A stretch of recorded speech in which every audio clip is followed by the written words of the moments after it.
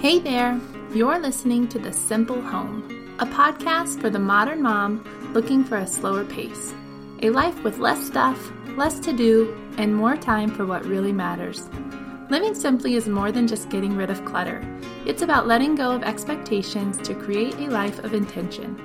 Motherhood is the ultimate Groundhog Day experience, where much of every day is spent on the logistical stuff necessary to keep everyone alive so you can wake up and do it again the next day.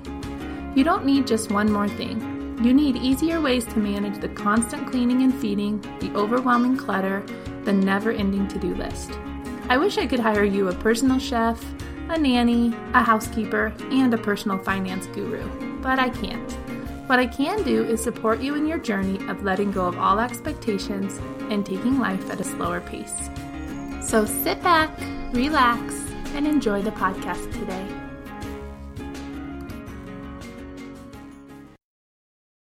Hey there, welcome to episode 6 of the Simple Home Podcast. I'm your host, Jenna, and today we're going to be talking about getting meals on the table and taking the stress out of the whole concept of meal planning.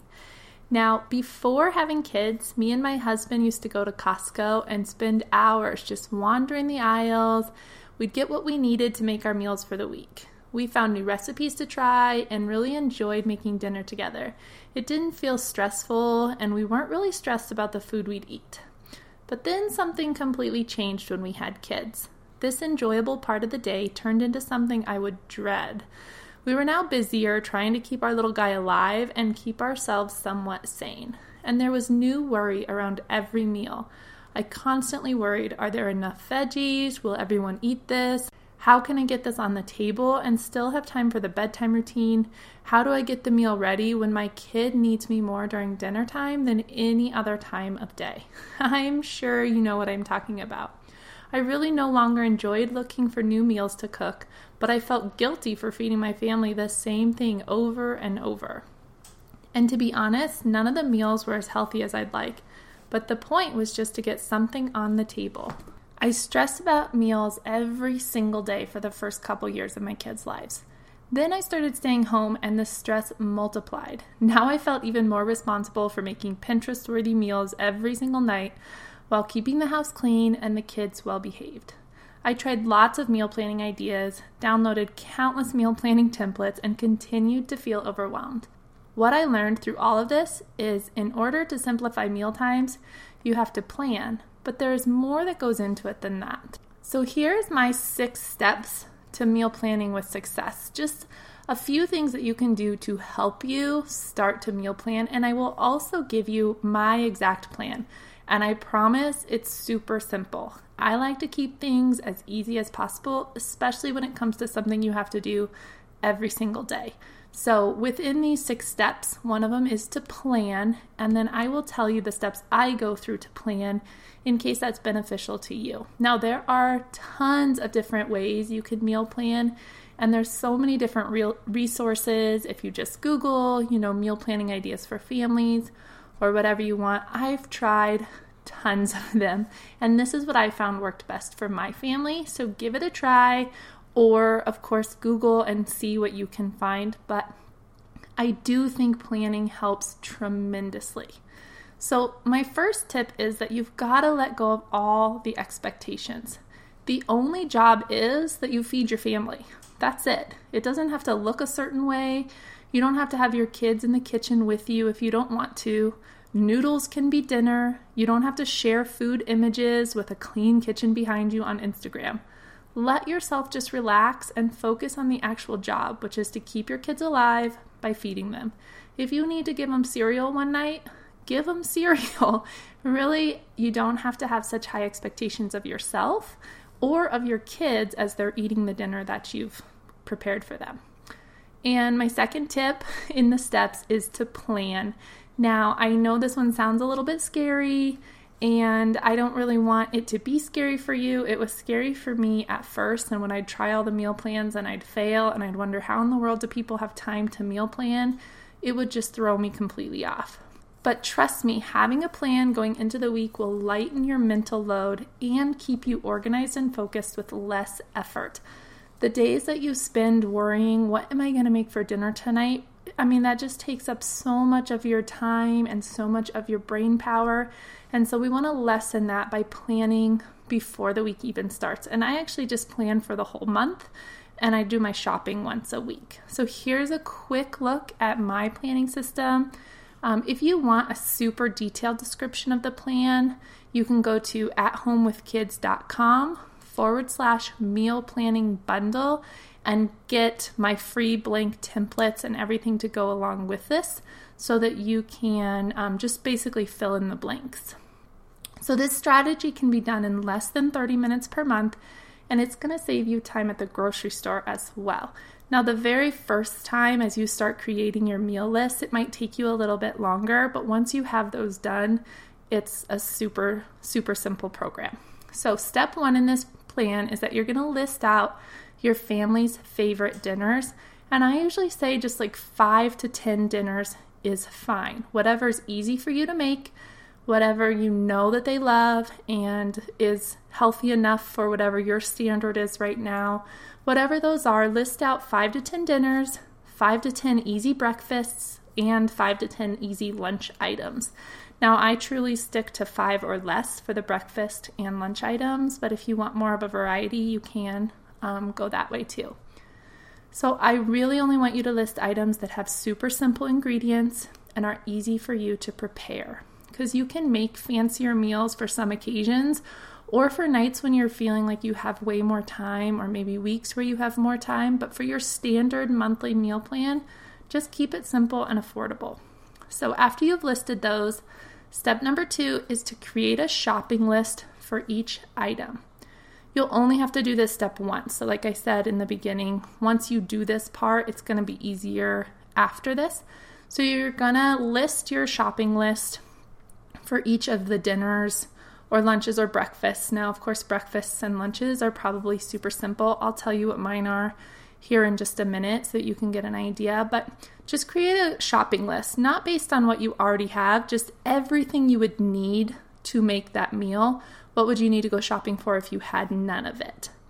So you're only going to do this once, remember. So create one list for each meal so you can take it with you, so you know what you need each week of the plan. When you're ready to make the meal, you're just going to omit the items you already have on hand. So to make this really easy, you could keep the lists electronically as well. So once you've created your shopping list, step number 3 is to get out a blank calendar and mark down any special events or date nights or other activities that might need a specialized menu.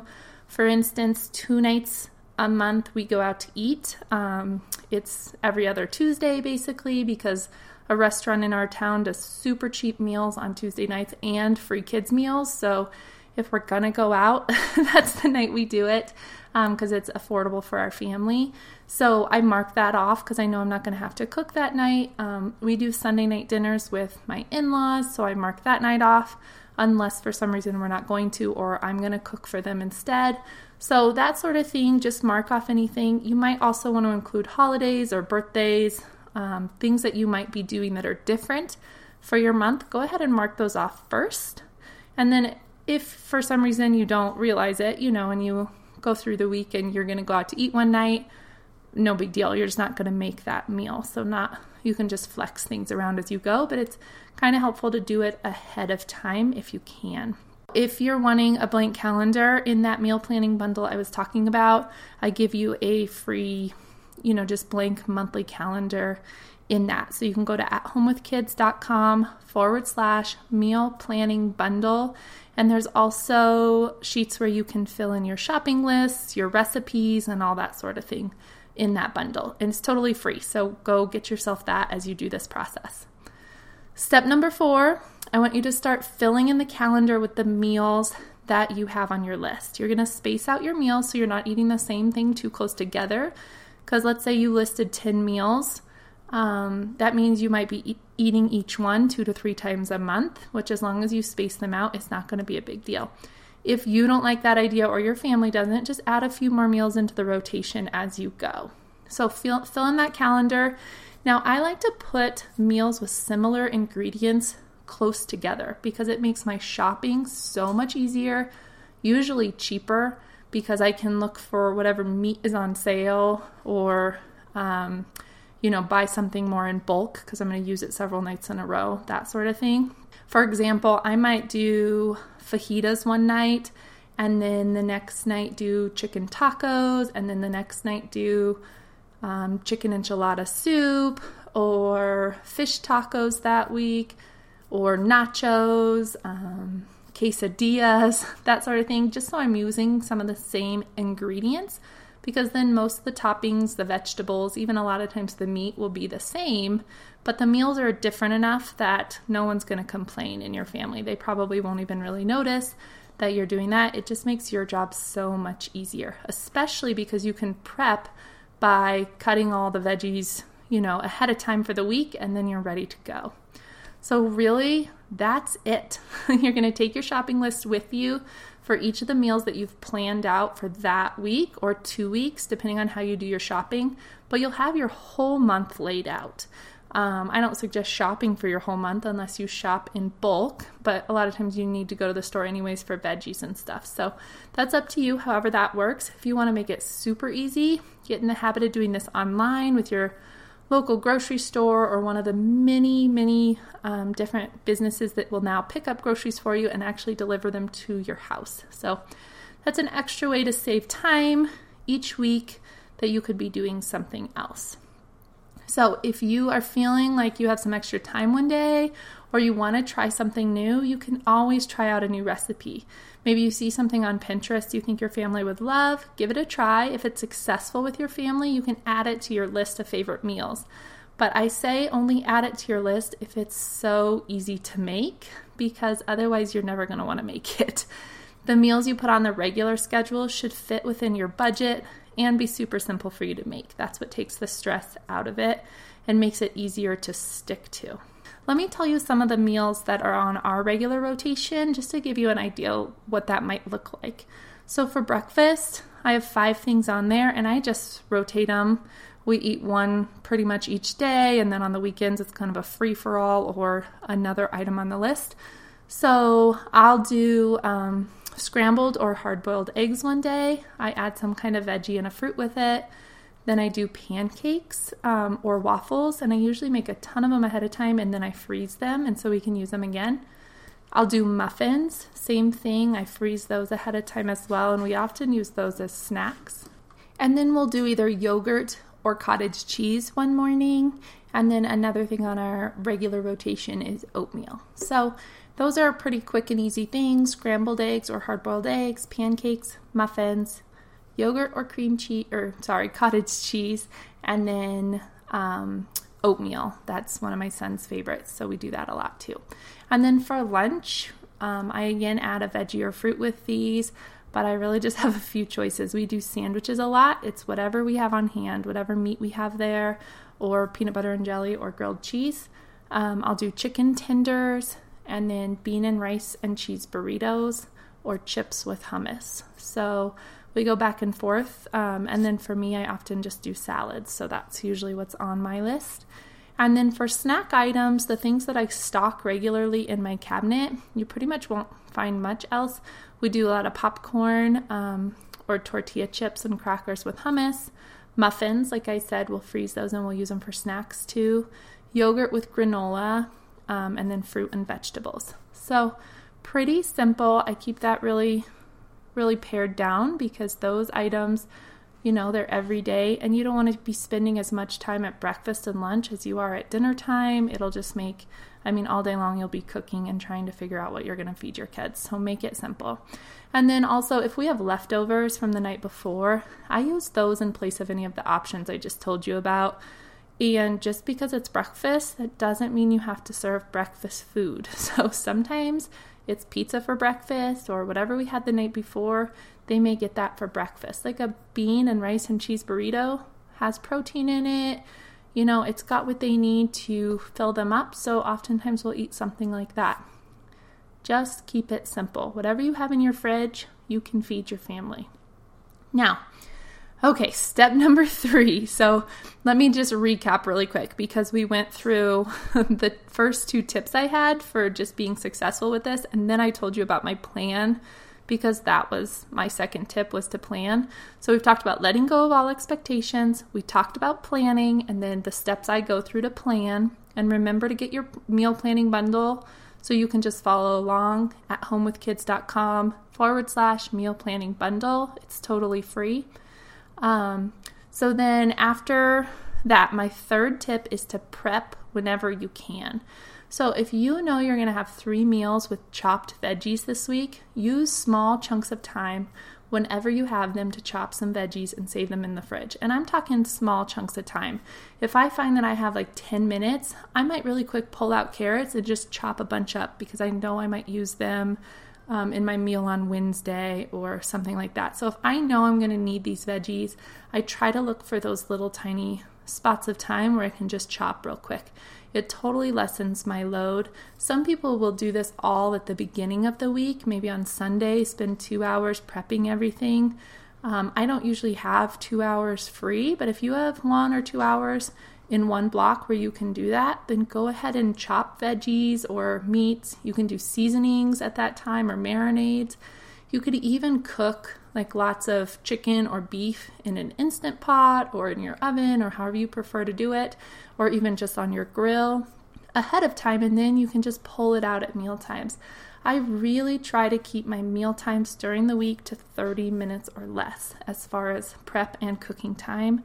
If it's going to be much longer than that, that meal usually doesn't make it on my regular rotation. It might be more of a weekend meal or a special occasion. So any prepping you can do ahead of time, whatever works best for you and your time schedule, but I urge you to give it a try.